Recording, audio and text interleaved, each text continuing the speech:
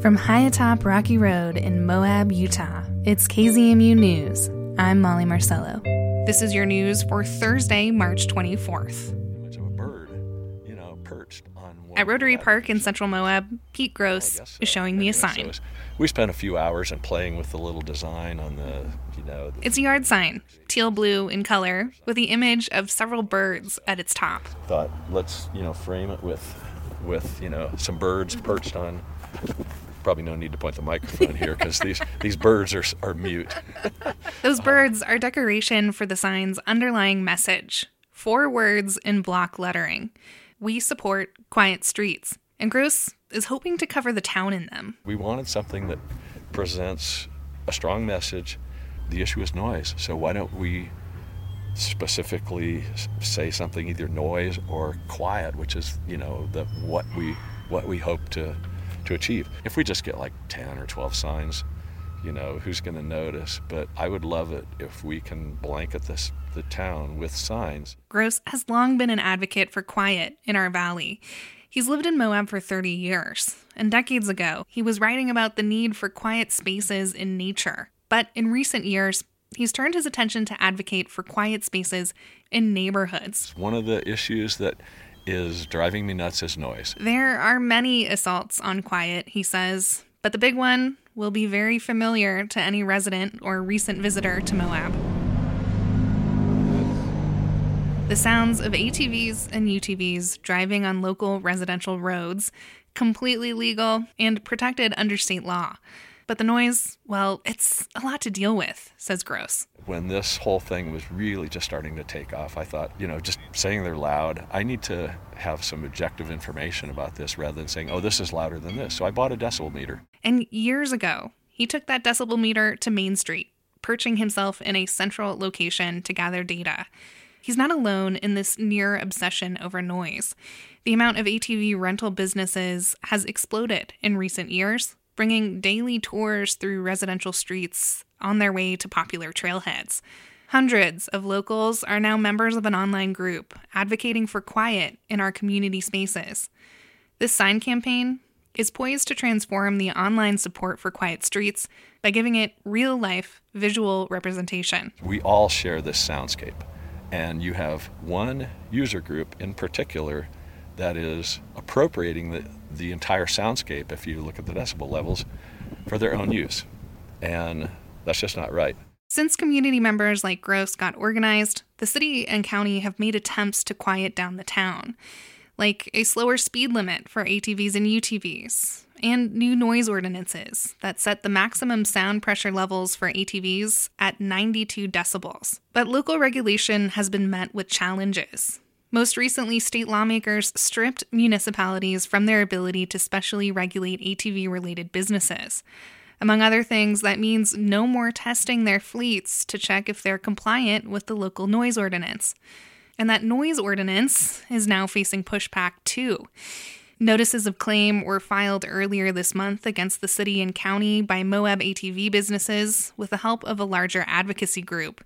In it, they call local noise ordinances unreasonable. And so drilling down specifically on the issues with the local noise ordinances, it's not so much the noise ordinance. I mean, it is the noise ordinance, but the issue is you don't want noise ordinances to restrict outdoor recreation access. I don't want unreasonable noise ordinances weaponized against outdoor recreation users that are the lifeblood of a local area's outdoor recreation economy, or at least part of it. That's Ben Burr, the executive director of the Blue Ribbon Coalition, who organized the local businesses in their claims. He says a noise ordinance of 96 decibels is reasonable, but not 92. It seemed like the intention on this noise ordinance was always coming from a place of we're going to hurt them. We're going to do this to restrict their access and to prevent them from being able to do this thing that they've been doing. For Grand County's part, attorney Christina Sloan says they do not plan to respond to the group's notice of claim, which would essentially act as a denial.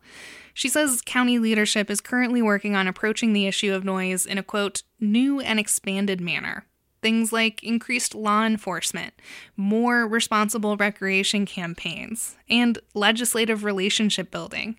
She says these plans will be made public, quote, as soon as they can. The Blue Ribbon Coalition is not just going after the city and the county. We are the city and the county. That's Gross again. So what this potential lawsuit is targeting is the victims of their noise. Why isn't he suing the manufacturers? The perpetrators are the manufacturers. We have decades, if not a century, of engineering that, shows us how we can make motor vehicles quieter. And there are UTVs that are quieter. Earlier this year, before the state said they couldn't, the county noise tested the fleets of all local ATV businesses. Just one vehicle went over the 92 decibel threshold. The rest were under. And notably, a Can-Am model tested at 82 decibels. Burr from the Blue Ribbon Coalition agrees that quieter machines are the future, which might eventually temper this current debate. I hope that we do see quieter and quieter machines that still maintain the same performance and capability, and the thing that makes these machines so much fun to ride. And I think you'll see move to electric. There's sort of rumblings of that happening already. So I, like you, probably see that as a decent long-term solution. And maybe in 5-10 years, this is very much less of a problem than it was at the original outset of the explosion of this style of off-roading. That being said, I'm not convinced that that's where it ends. He's not convinced because his group monitors outdoor recreation access across the country, and he does view this noise regulation as an access issue. So Burr reasons that if it's not the noise regulation that places limits on motorized recreation, it will be something else. I do think there is an organized, committed political movement that exists to shut down motorized access to public land. And noise regulation is one of the tools they use to restrict this activity. And unfortunately, I think even if we solve the noise problem, I don't think any of us will be out of the woods in trying to legitimize and make it a fair deal for those who want to participate in motorized off-road recreation to be able to continue to enjoy that. There are groups that want to just end it permanently for their own political reasons. That means Burr plans to continue challenging Grand County and Moab City's noise ordinances. As for Gross, he'll keep putting up signs. He says if he had an ATV-related business, he'd be asking, what can I do to fix this? But no. Instead, they're joining or potentially joining a lawsuit. I'm really disappointed. I am truly disappointed. And I have one neighbor he's not in the UTV business, but he's in the off-roading business, and he gets it. We had a long discussion, and I have a lot of respect for, it's like, it's not us against them. We could all be on the same page on this if we just kind of toned it down, unlike the vehicles that are passing us right now. We could solve this problem. Gross says the debate between pro-UTV and pro-quiet camps can often be quite bitter.